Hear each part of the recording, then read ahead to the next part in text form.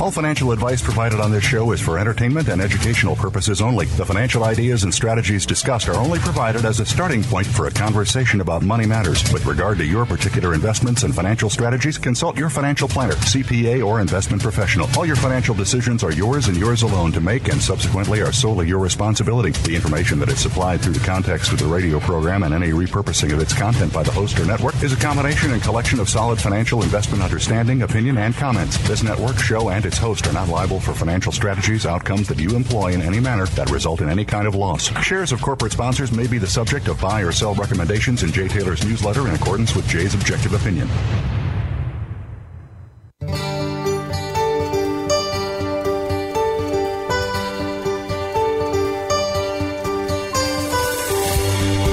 Welcome to Turning Hard Times into Good Times with your host, Jay Taylor.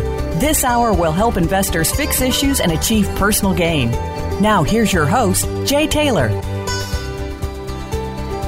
Welcome to Turning Hard Times into Good Times. I'm your host, Jay Taylor, and as usual, I'm speaking to you from the borough of Queens in New York City. It is the first day of November 2022. Before I talk more about today's show, let me remind you that I am the editor of a newsletter, Jay Taylor's Gold, Energy, and Tech Stocks, that is focused mostly on providing research and coverage of junior gold and silver exploration stocks. I do, of course, also comment on the economies and on various markets, and certainly refer to the guests on this show very often in my newsletter as well. You can go to miningstocks.com to sign up for my letter. We like to also promote Chen Lin's letter, What is Chen Buying, What is Chen Selling? Go to chenpicks.com if you're, especially some very exciting biotech stories that Chen covers. And Michael Oliver is not with us today, but we also like to plug Michael's work, olivermsa.com. I want to thank all of you for listening to the show, making it one of the more popular shows in the Voice America Business Channel, and also encourage you to send along whatever comments you have to questionsfortaylor@gmail.com. Questions, the number 4, Taylor@gmail.com. Also, we, of course, want to thank our sponsors. They make this show possible. Our sponsors are Irving Resources, Novo Resources, Gold Bull Resources, El Oro Resources, Rena Gold Mining, and Timberline Resources. Is America facing its second Fed-created depression since 1913? Well, that was the title to my newsletter that was sent out to my subscribers yesterday. A picture is worth 1,000 words, they say. Unfortunately, since this is an audio format, I can't show you a very important picture that was displayed recently by Lance Roberts in an interview that he did with Adam Taggart on Adam's Wealthion channel. But let me explain it to you since you can't see it. I'll do the best I can to give you the picture in fewer than 1,000 words. The chart shows a dramatic rise in consumer credit starting in 1959, which, as I recall, as a very young person then, very few people in America took on any credit unless it was to perhaps a bank loan to buy a house. And even then, most very large down payments were put into that house, or maybe to buy a car. So for bigger purchases, some people borrowed money directly from the bank. Even then, it was required. The banks then often would require co-signers, somebody to back up the initial payer. I can recall as a young lad, in fact, when my father bought a house, I think the price was around $17,000 or $18,000 in Dalton, Ohio, back in those days. And my Uncle Paul, local farmer, had to co-sign that note. And of course, the bank was looking at Uncle Paul's farm and the value of that farm as a means of paying if my father couldn't pay. The point is, back in the 1950s, Americans didn't borrow any money other than to help finance some of those major purchases that I just noted. During the 1960s, well, that was the first time that people started using credit cards, and then only to pay back whatever they owed every month. People didn't run up big lines of credit and never pay them back, as people do these days. So the chart that Lance Roberts shows started with zero consumer credit in 1959, which is pretty much I think if you put all the total credit on a chart, it would be hard to see the amount back in 1959 compared to where we are today. But that went from essentially zero credit per capita to $13,796 per capita per U.S. citizen or U.S. persons at the present time. Now, that wouldn't be a big deal, except that from about the year 2000, consumer income and savings began to decline. And then immediately after the financial crisis, per capita income and savings for average Americans no longer supported their cost of living. In fact, as the chart shows, the gap between real disposable personal income and savings is now plunging way below the cost of living. That we're talking average per capita average, the per capita situation in America.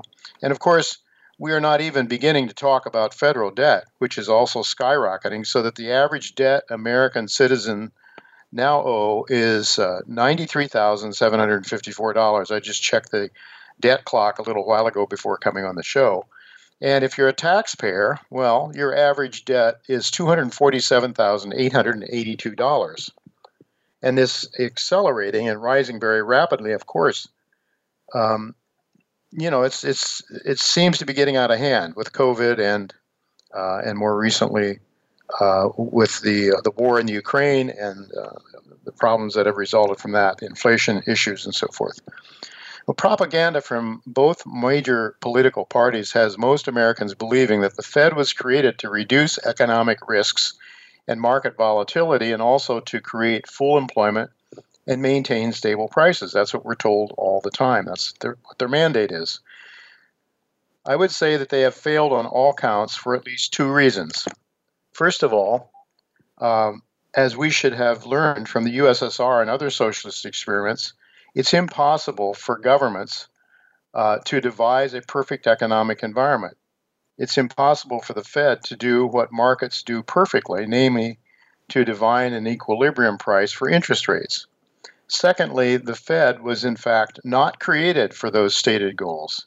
It was created by and for the benefit of its shareholders, the money center banks and the wealthy elite that controlled those banks, such as the Morgans and the Rockefellers and other elites of that day back in 1912, 1913. The 2008-2009 financial crisis served as an inflection point for our country as the Fed came to the rescue of its shareholders, the money center banks. And so as the Fed created hundreds of billions of dollars out of thin air to protect the banks and other major elites of our society, a threshold point was reached where incomes and savings on average per capita reached the point where they no longer support the living standards of a major portion of the American citizenry. And so millions of Americans sought to make up this gap. They are doing so now by borrowing even more money, causing an even greater acceleration of total debt to GDP. Then a decade later, as just noted, COVID follows. We get the COVID problem, and then we have the extremely destructive sanctions placed against Russia.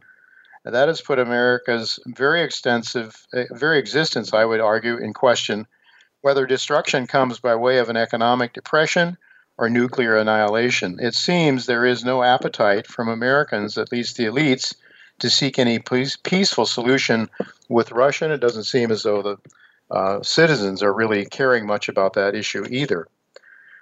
Well, and it's not hard to understand that because, after all, since 1971, when gold was detached from money, the American empire has been able to expand endlessly thanks to the Fed's fiat printing press and the American taxpayer, who is taxed directly or indirectly through inflation caused by trillions of dollars created out of thin air by the Fed.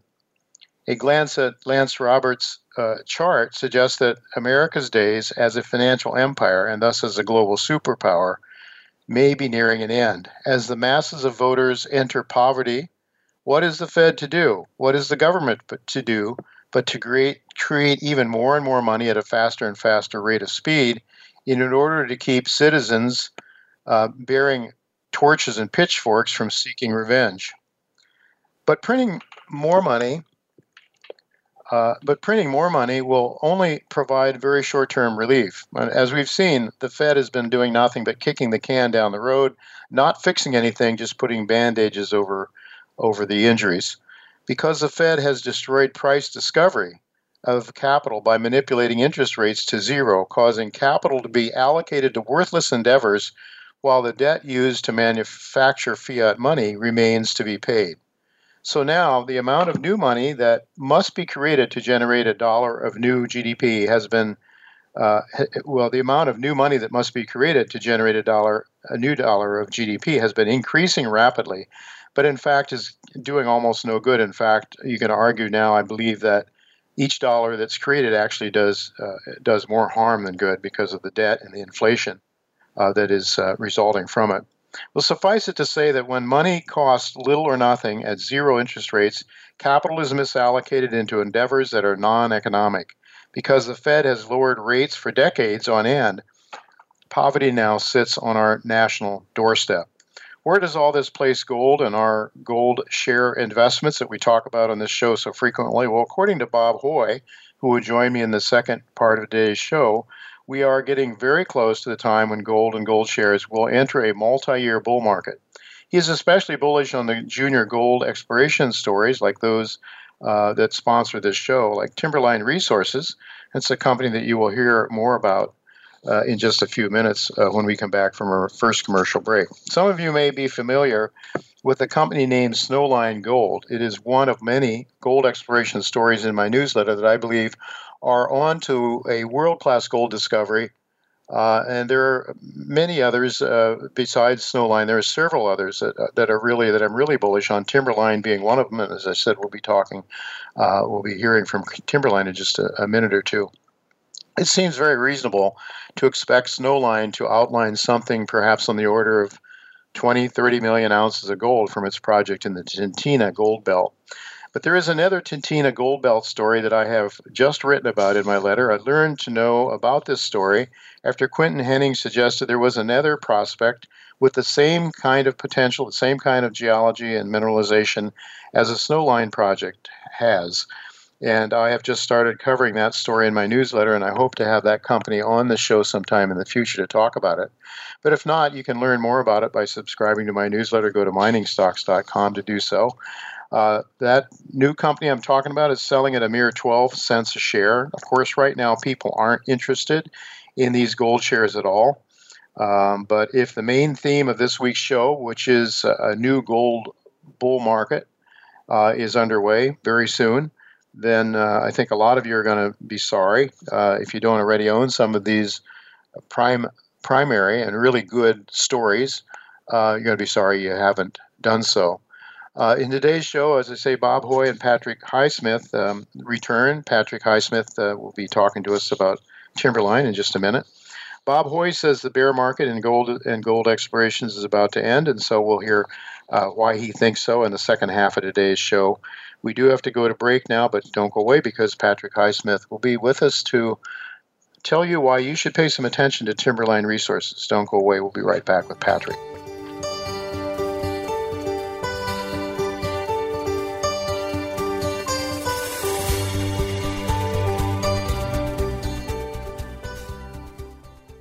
Lion One Metals is focused on high-grade gold in Fiji, led by legendary Canadian financier Walter Barakoff. Lion One is permitted for production and drilling for discoveries in one of the most exciting high-grade gold projects in the prolific South Pacific Ring of Fire. Lion One trades on the TSX Venture Exchange under the symbol LIO and on the OTCQX under the symbol LOMLF. Go to our website at liononemetals.com for more information about Lion One Metals and high-grade gold in Fiji. When it comes to business, you'll find the experts here. Voice America Business Network.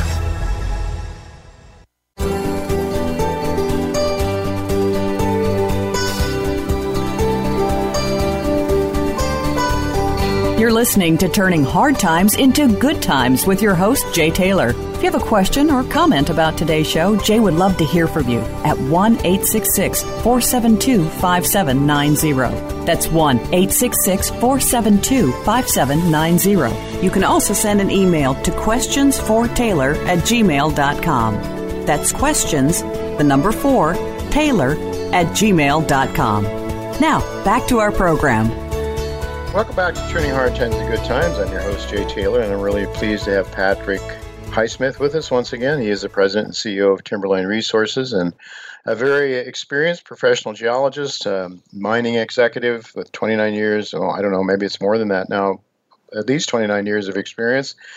And he's worked with major household name companies like Rio Tinto, BHP Billiton, Newmont, Pure Energy Minerals, Fortescue, an Australian company.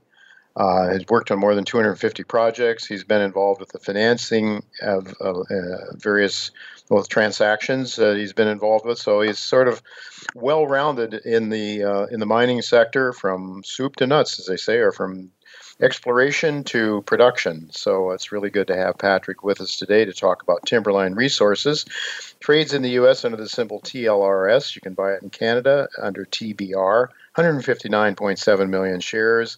Saw this morning selling at about 11 cents in U.S. money, giving it a market cap of between 17 and 18 million dollars. So it's really a microcap stock. It's a microcap stock that is on to, I think, what could be a very exciting story, very exciting exploration discovery. It is a discovery for sure. It's the question now is it got the scale to make it really very valuable? And I think it certainly has the potential to, which is why I'm really happy to own the stock myself and to have it in my newsletter, and also, of course, to share this with you. So thanks for joining me, Patrick. Good to have you again. Good to be here, Jay. Thanks for that introduction. You bet. So Timberline is exploring what I believe is described as a Carlin-style gold project. Can you quickly describe in lay terms, for those not familiar with your project, it's the Eureka project in Nevada, maybe the characteristics of a Carlin-style gold deposit, and explain why they can be of considerable size, and some of them are extremely profitable, I know. Sure, Jay. Timberline, as you say, is a Nevada explorer searching, really focused almost exclusively on Carlin-type gold deposits. And a thing to remember, Jay, about those types of deposits is they occur in several large trends in Nevada, and we are one of those on-trend explorers in the Battle Mountain Eureka trend down near the town of Eureka, for which our project is named. And Carlin-type gold deposits, Jay, are sediment-hosted gold. They're hosted in rocks like limestones, shales, dolomites, and variations thereof. It gets a lot of jargon in there, but those are sedimentary rocks. They have occurred by the fluids reacting with those rocks, Jay, and sort of eating their way into the rocks to make their own porosity and permeability. So these are highly reactive sedimentary rocks that receive these gold-bearing fluids. The gold there is associated very commonly with elements like arsenic. You'll hear us talking about that on videos and in our news releases. The presence of arsenic is a good thing when you're looking for gold, that sort of thing. And I guess to characterize Carlin-type deposits in a couple of sentences, Jay, they tend to be large-scale, kind of consistently mineralizing these rock units over large distances, along these trends. They can yield excellent grades and favorable economics because of their both scale, their size, and their grade. So they're often a target for the major mining companies like Barrick, for instance. Right. Well, I understand you just finished drilling at Eureka last week, and that you are still waiting for all but about 4 holes. What can you tell us about? Well, I know that you talked to us on September. You actually were on the show September 13th, the day before you came out with some pretty interesting, very, very significant assay results from 4 holes, the first, I guess, 4 of 20 that will be reported on. Can you talk about the results from those holes back on September 14th? And then maybe comment on the remaining 16 or so that you're waiting for assays on. Yeah, just a refresher there, Jay. We did just complete drilling about 7,000 meters. As you say, it's about 20 holes, and we released in mid-September the first 4. And you'll recall our project is called Eureka. We do have a 500,000-ounce resource there that was reported under the Canadian 43-101 rules some years ago. But that was a lower grade part of the system, and we've been drilling what we believe to be the down dip sort of roots of that system in a new discovery called the Water Well Zone, which is new. It will be outside and additional to the resource if we're successful there. And the Water Well Zone really got things excited back in the first quarter, Jay, when we announced around 44 meters of over 4 grams from one intercept, and then we went 400 meters away and we drilled 41 meters of 5 grams in another intercept. And since then, we've filled in and added on, and that most recent intercept or press release that you mentioned, we announced 4 more holes. And I guess the headline there was we drilled one hole with about 23 meters of 4.3 grams per ton, but that included a 7.6 meter run of 11.6 grams. We had another hole with 18.4 meters of 3.8 grams. That, too, included some high-grade, 3.3 meters of 13.3 grams, Jay. So each of those 4 holes had significant gold in it. Each of it had the characteristics of this water well zone, this Carlin-type deposit. And they 3 of the 4 had assays 10 grams per ton or better. So we're kind of consistently hitting high grade, and we're expecting to see some more of that as we finish up the reporting, as we'll probably do more of those releases, Jay, with groups of 4 or 5 holes, mostly around the water well zone over the next few weeks. Probably in the next 2 weeks will be our next release. Well, certainly as you keep drilling and you keep hitting those kind of numbers, I mean, those are very Carlin-like numbers I think I've seen with some of the other projects. I guess the level of confidence should be increasing in the market, and I'm sure it is with the geologists that are looking at the project. I mean, that's part and parcel to the economics of a project. That's something else. And of course, recognition, and even getting people to pay attention right now, because gold shares are so unloved at the moment. But I think at some point when things start picking up, people are going to wake up and realize that there's a pretty good probability you're onto something significant here. We'd like to ask you perhaps to comment on the footprint of this whole Eureka project, to give us a sense of the scale, because I know from experience, learning the hard way when I was new in this business years ago, that bigger is better. And for the economics, generally speaking, you have to have the scale because the overhead costs, just putting a mine into production, the time, all the things that go into putting a mine into production is very costly, very time consuming. So could you give us a sense of what you're looking at, the scale of what you're looking at, and these targets that you've laid out?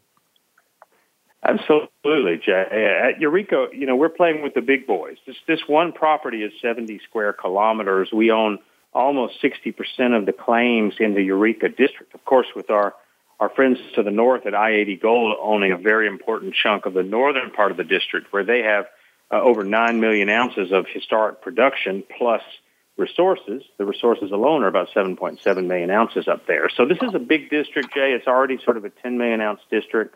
We're a major claim owner there. And really what's exciting, and the audience can see these sort of numbers and these maps I'm going to refer to in our news releases, but also in our presentation.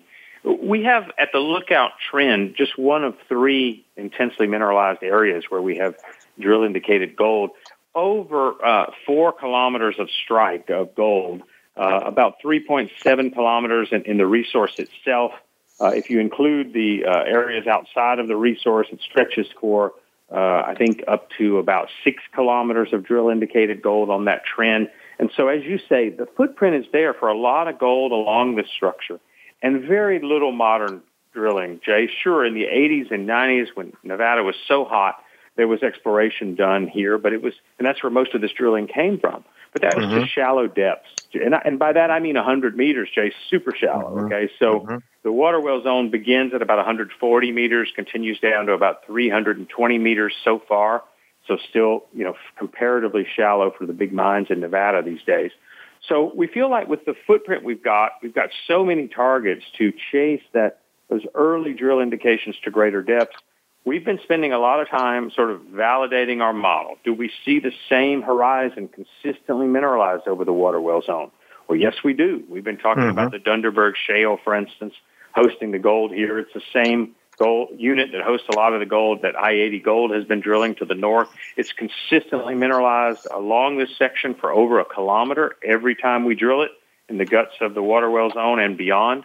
We're hitting gold. And so we've got those earmarks of scale, as you suggest, Jay, that's really important. Several kilometers of strike, going down dip to greater depths. We continue to see it.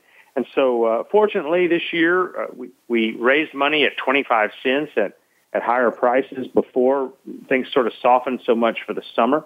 So we had a good treasury, Jay. We were able to drill these holes.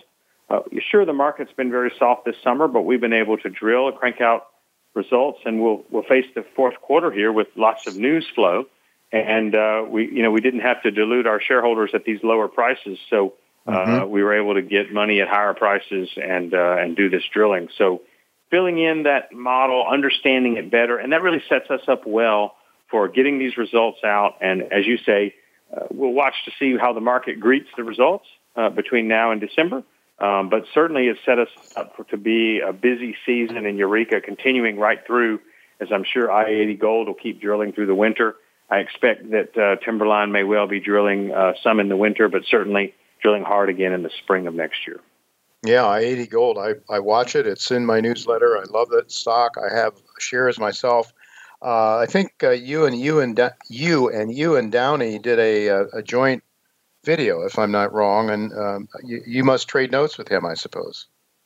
Yes, you and the I-80 team are at obviously a very different place than we are. They're developing mines in Nevada, but Ewan knows, I think, as well as any big developer does, exploration is the pipeline that feeds this mine production. So we hosted a webinar together with Ewan. That's probably out there on YouTube for folks to look up, the two of us both talking about our projects. And it's a great way to think about Nevada. You have these big trends, and when you're in the right rocks, look at these districts that are the most endowed with a lot of gold, preferably high-grade gold. In this case, Ewan and his team has been drilling high-grade silver, lead, zinc mineralization also, and Timberline has also reported silver, lead, zinc mineralization from the Eureka project. Multiple kinds of mineralization often characterize these world-class gold districts. An older silver event followed by the later Carlin-type gold event kind of mimics what I-80 Gold is seeing to the north. And hopefully we drill grades as good as theirs. They've drilled some bonanza grade stuff, silver, and we haven't yet. But a lot of similarities because, frankly, this Eureka gold belt, Jay, stretches from Timberline's project in the south right through I-80's project in the north, and that's really the corridor of rocks that has been home to all these good drill results from both companies over the last year. Yeah, you mentioned the silver and base metals, I think silver, lead, zinc. Maybe you have discovered a carbonate replacement system there on your project. Any plans to do anything with that? Are you planning to drill that, or are you just going to stay focused on the gold and try to prove up some significant high-grade resources now? So far, the shallower high-grade silver occurs on the northern block of our claim. We'll probably be talking about that in the next quarter. We've done a little bit of prospecting up there, and we'll get those results in and probably report those in the next quarter. But as for drilling, the silver, lead, zinc we've hit so far has kind of been the roots of our system, Jay, not the higher-grade portions. So we see the silver. It's interesting. But we're kind of vectoring from that towards the higher grade gold as best we can and trying to figure out that relationship. But I suspect that this next round of drilling, we probably will see some silver. And we always like to remind the audience, we are gold explorers. We believe the future of the big mines in Eureka will be gold. However, this silver, when it occurs in these high grade compact lenses, can certainly yield economic production as well. So we're going to have to see what the rocks tell us, Jay. We're going to have to listen to what the rocks say and what the assays say. But I would say expect to see Timberline hitting some silver, lead, zinc as we get more into the system. We've drilled the southernmost known silver, lead, zinc in the district down here on our project. But we're going to be focusing on that high-grade Carlin-type gold, and who knows, maybe we'll complicate Ewan's life by finding another high-grade silver thing in the camp because I know he loves those type of deposits. So I'm sure he'll be glad for that kind of complication. Well, just with about a minute left, can you give us a sense of the timing? What are you planning to do the remainder of this year and into 2023? What are your targets? What should people be looking out for?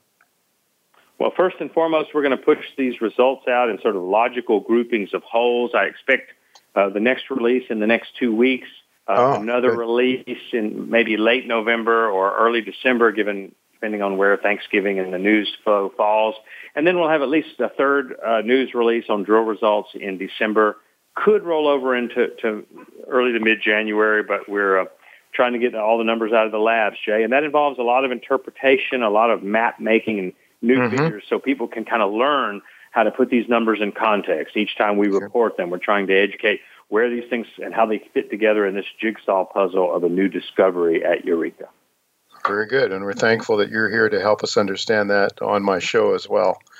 Okay, well, we'll have to leave it go at that. We're out of time, but thank you very much. I think you've covered the story pretty well in the short time that we have here, Patrick, and I wish you all the best, and I'll be watching very closely in the next couple of weeks for those assays, that's for sure. Absolutely, Jay. Thank you, and good luck to everyone. All right, thank you very much. Well, folks, we do have to go to break now, but don't go away because Bob Hoye will be with me. And, well, we're kind of hoping that Bob is right because he thinks the gold bull market is right around the corner. Yeah, you might have heard that before, but Bob's track record is very strong. So I wouldn't dismiss what he has to say, and that's why I wanted to have him on because I thought we could use some good news for a change in this sector. So don't go away. Bob Hoye will be with me right after the break.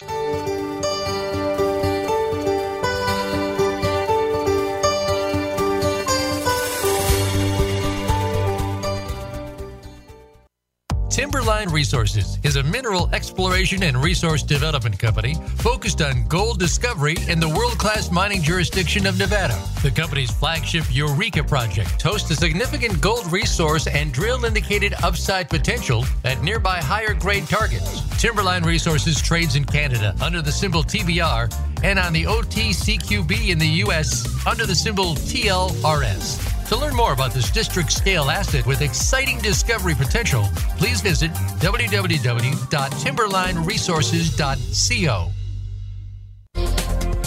The business community's first choice in Internet Talk Radio.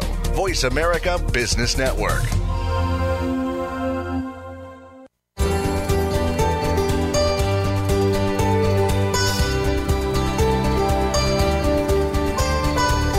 You're listening to Turning Hard Times into Good Times with your host, Jay Taylor. If you have a question or comment about today's show, Jay would love to hear from you at 1-866-472-5790. That's 1-866-472-5790. You can also send an email to questionsfortaylor@gmail.com. That's questions, the number 4, Taylor@gmail.com. Now, back to our program. Welcome back, Turning Hard Times to Good Times. I'm your host, Jay Taylor, and I'm really pleased to have Bob Hoye with me once again. It's been quite a while since Bob was last on the show, so let me just give you a little bit of a background on him, and maybe quite a few of you who are not familiar with him. He has a degree years ago in geophysics, and he worked as a young man for various junior exploration companies and during the summers, and then I guess he spent one winter in the bush, and he said, that's enough of that, and he decided to do something different. Then he went into the financial markets and started, he was on the trading desk and in research, did research in a department with a large investment dealer in Canada. Bob's review of financial history provided the forecasting models that he's found very useful and has used over the years. He looks at significant trend reversals during periods of alarming volatility, typically during the transition from rampant speculation in tangible assets to fabulous speculation in financial assets as well. And, of course, the other side of it is that dreadful post-bubble contraction that some people have had just a tiny taste of, it seems, but some people think that there's a lot further to go. We'll get Bob's view on that in a moment, I'm sure. So he combines technical work along with economic analysis. He's a great student of history and looks at the big picture as well as shorter term moves. But I've known Bob over the years as one who looks at the big long term what's happening in various markets. And those periods of transition are very important because most people don't catch them. I think we tend to think that what we've experienced in recent years is going to continue forever, but that's why it's important to study history to learn that that's not true. Bob writes a weekly overview of pivotal events, which is just now calling for a multi-year bull market in the gold sector. So, Bob, I'm really happy to have you. Thanks for joining me. We want some good news for a change.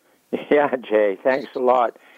Yeah, I'm going to say right off the top here that a great financial bubble changes the world on the way up because people discover, hey, this is the way to get rich, and then it reverses and goes down.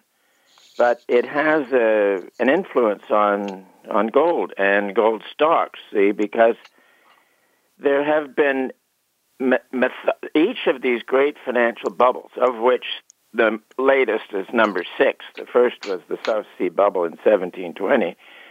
And I found decades ago that there were common features in each one. And one of them is the real price of gold. In the senior currency, and for 100 years or more, England was on a gold standard. So you think the price of gold is fixed. But then when you deflate it by the CPI, you find that, hey, it does things. And what it does in the final stages of a great financial bubble is that the gold real price goes down. Mm-hmm. And it did. And the latest posting is always, of course, a month or so behind because you're dealing with the U.S. CPI. And it is still going down. And the reason we follow the real price is that it reflects profitability of gold mining. And I'm going to take a jump here, Jay, that people can readily understand, is that between mining and running a mine and the mill takes a lot of energy, and that relates to crude oil prices, and then blasting agents and all that sort of stuff. So maybe 50-60% of the cost of mining is energy. And if you've got crude oil falling relative to gold, that side begins to look a little better. So this is where we did it. Now, the gold's real price is still going down. But if you take a look, and we did this in June, took a look at gold divided by commodities, specifically the CRB. Now, in June, July, it was bottoming. It was generating all kinds of downside capitulations and selling pressures and all that sort of stuff. So looked at previous lows in that, let's call it an indicator, and they had a tendency to lead the next rally in the sector by up to 4 months, which then counted out to around October. So this is what, since last summer, we were thinking there was a probability that the downward pressures on the gold sector would continue into October. But and they have. So and then the latest update on gold divided by commodities, it's in a pattern we really like, where you get an oversold, which was June, July, and then you get stability, base building. And we found this in the past. That can run for around 5 months. And then when you got whatever you're watching, it starts to rise above the 20-week exponential moving average. That concludes the base successfully. And, for example, we used this in the first half of 2021 on the U.S. dollar index, the DX, and that worked out well. And then we've also used it, I think, at the same time on the gold-silver ratio, and it was bottoming, so that was good. So the issue is that the profitability of mining depends upon the spread between bullion price and their costs.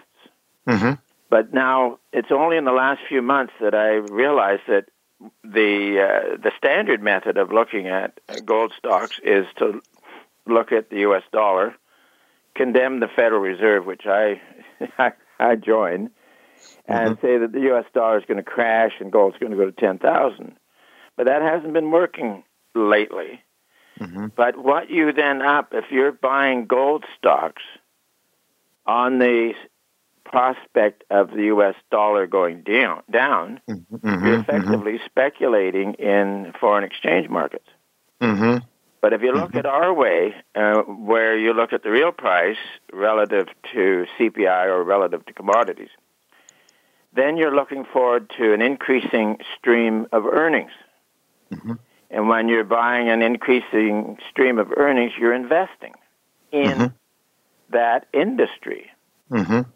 Now, with this, as I said, with gold's real price going down in each bubble, and then going up, you've had copper do the opposite, and back to 1825, and copper's real price, as deflated, goes up in the final year or so of a great financial mania, and then it turns down.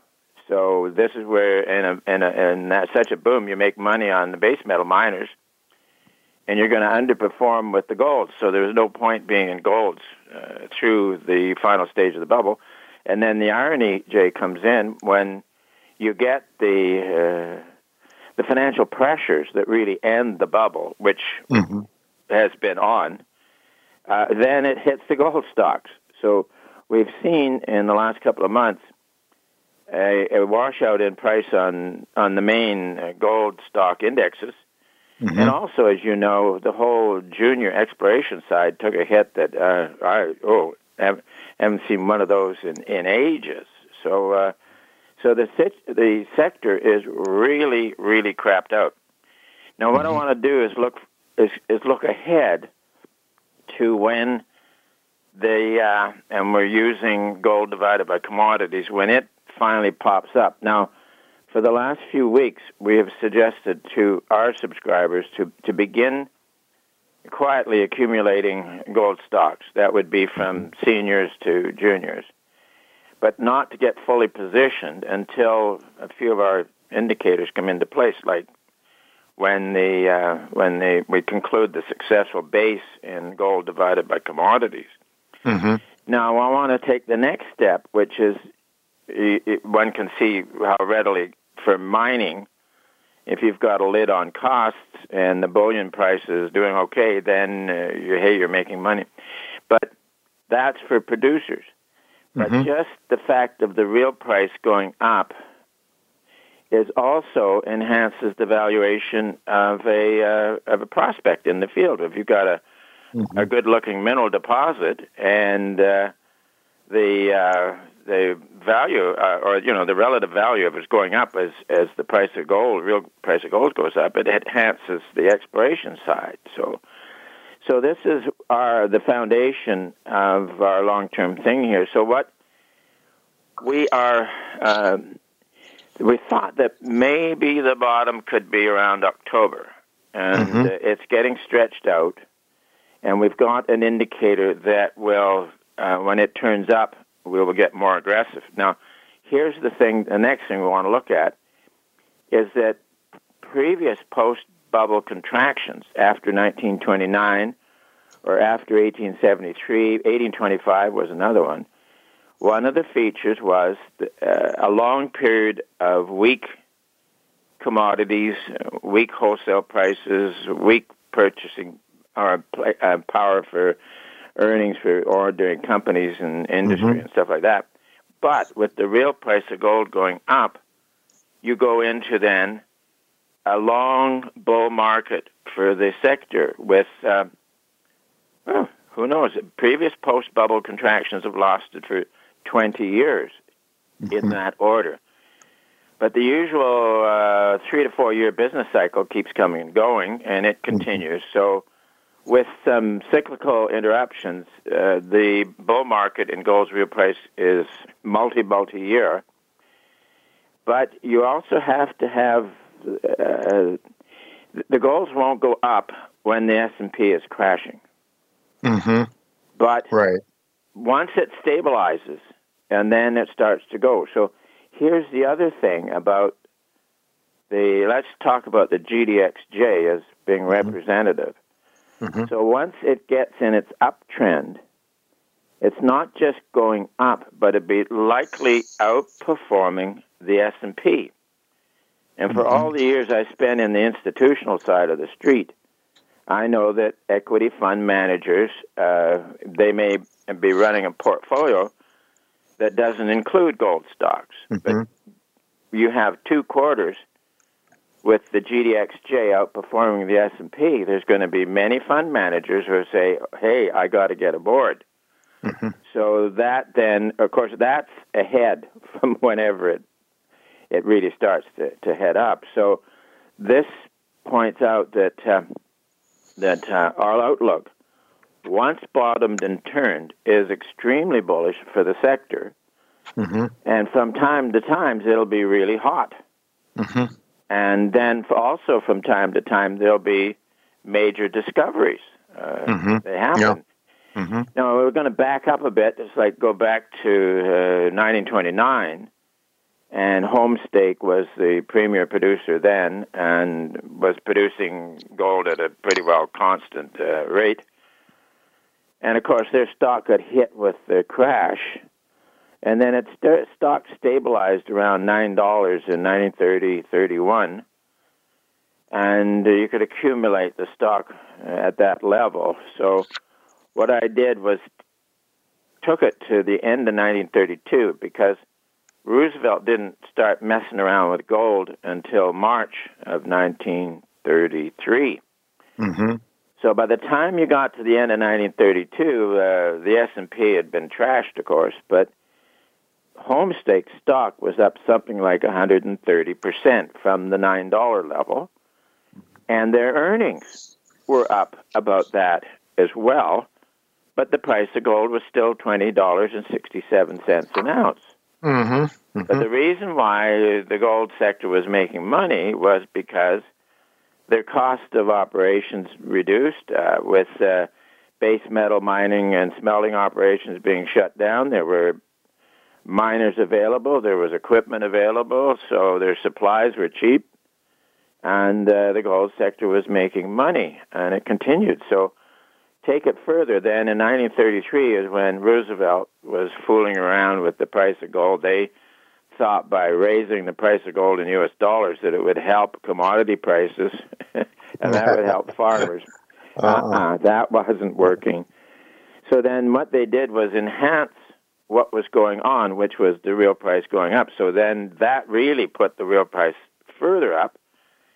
And Homestake eventually in the mid-1930s was trading at $65 a share from your $9 accumulation. And then also, Jay, get this, that in those days, gold miners paid out virtually everything by way of dividend. Yep. So through the mid-1930s, on your $9 purchase, you're getting $4.50 a share annually dividend. Well, you know, Bob, it took a depression. It took a great depression. We've some people have said we've got the bubble, the mother of all bubbles here. Yeah.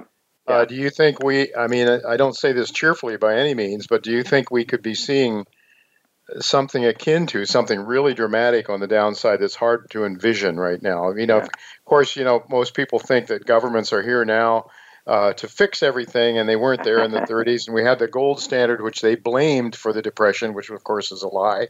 Yeah. But that's what people think. That's the propaganda. But what are your thoughts? Is it going to, I mean, are we in for something very significant on the downside? Because I looked at this morning, I think that the S&P is only down about 18%. From the start of this year. This is not much of anything has hit us yet. Yeah. And yet, when you look at all the things going on in the world, you'd think that maybe we're in for something more difficult. Well, you've got the intrusions by crazed governments so that they had the lockdown within the midst of a bubble, and that then put a hole in the economy. And then maybe the strong, relatively better GDP number for the third quarter, maybe some of that, well, I know some guys are saying it was inventories and screwing around and stuff, but maybe it also was helped by folks just sort of getting back to normal. Right. Okay, now every post-bubble contraction has been severe. It's like it's a change your world on the way up where everybody becomes prosperous for a while, and then it's a change your world on the way down. Now, in 1929, the S&P and the Dow, they fell to the low in July 1932, was sort of 85 or 87%. Now, at that time, the New York market was junior relative to London. And the speculation was wild, and that was the crash. Now, in London, their representative stock index fell in half. Bad enough, eh? Yeah. So the post-bubble contractions are change your world stuff. You have chronic pricing pressures in most commodities, and let's say wholesale prices, and industry and commerce has a tough time with pricing, and so you have and then you have a problem with companies servicing debt, and you have even junk bonds being going no bid in default, and then you have many investment grade bonds going to junk and then to default. So it's just plain ugly. Yeah. But through it is the feature of gold. So one would wonder why in a post-bubble contraction the price going up. Now, what does it do? Well, it makes the business whole more prosperous. So gold production numbers go up. Mm-hmm. And they can go up hugely. And where does the gold go? Well, it goes into the financial system, and it starts to restore liquidity in the banking, where the previous liquidity of all kinds of debt instruments had gone zero, went around. So Mother Nature has a plan for gold, and all of the economists out there, interventionist economists and interventionist central bankers hate gold. But the rise in gold and the increase in production will begin to restore liquidity in a blitzed out banking system, and it's happened every time. As a matter of fact, Jay, there's amazing numbers on 4 out of the 5 major contractions in England, in sterling, and that was the senior currency. The rise in the real price of gold on the lengthy, like the 20-year, was 1.7 times. And it did it 3 times. Yeah. Bob, we're just about out of time here. We're just about out of time here already. There's so much more to ask you. I've hardly asked any questions, but I want to ask you, I want people to know. So essentially, I think on commodities, you use the CRB. And how do people know? I mean, they can subscribe to your letter, and tell them how they can do that. Oh, yeah. Because it's just bobhoy.com, chartsandmarkets.com. There's a couple of ways of getting in. And for the fun of being back with you, Jay, we're offering a 25% discount on new subscribers. Okay. And we've also put together a list of small cap gold stocks that we like. They range from producers, next to producers, and some exploration stocks in there. I think there's about a dozen. We monitor them technically as well. Okay. So folks should get in touch. The research has been reliable, and we're always delighted to talk with people. And then, as I say, we've got our list of small cap stocks that we're looking after. I mean, we're running the technicals on each one. All right. Bob, I want to ask you just one real quickly now. You must think that oil is going to be coming down if you're bullish on the real price of gold. That's one thing. And the second thing is, and we just with less than a minute left, how do you know when we're at the top, the other end, when gold gets overvalued and we better start to exit? What do you look at? Do you look at that silver-gold ratio sometimes? Yeah, that one's been reliable. The silver-gold ratio. When the weekly RSI, relative momentum thing, gets up to 90, then that's a sell on the sector. And the last time it got to there was April 2011 on that fabulous speculation in the sector. And the only other time it got that high was in January of 1980 when that silver cartel went crazy and then crashed. So we will have, and then all here on the exploration side, Jay, you'll know the top is when some young promoters who don't know a clue about anything start promoting that property in Nevada that has so many holes drilled in it that when the wind blows, it whistles. Okay. All right, we'll have to leave it go at that, Bob. Okay, we're out of Jay. time. It's really good having you again. we'll look to have you back again and keep us updated on where you think we're at in this gold market right now. We'll keep you posted, Jay. All right. Thank you very much. Well, folks, that is it for this week. Next week, Michael Oliver will be with me. I don't know who my other guest will be yet. It'll be a good one, whoever it is. And so we hope to have you back then. Until then, goodbye and God's blessings to you.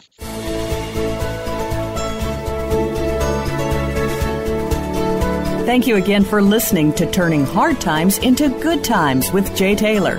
Please join us again next Tuesday at noon Pacific Time, 3 p.m. Eastern Time on the Voice America Business Channel.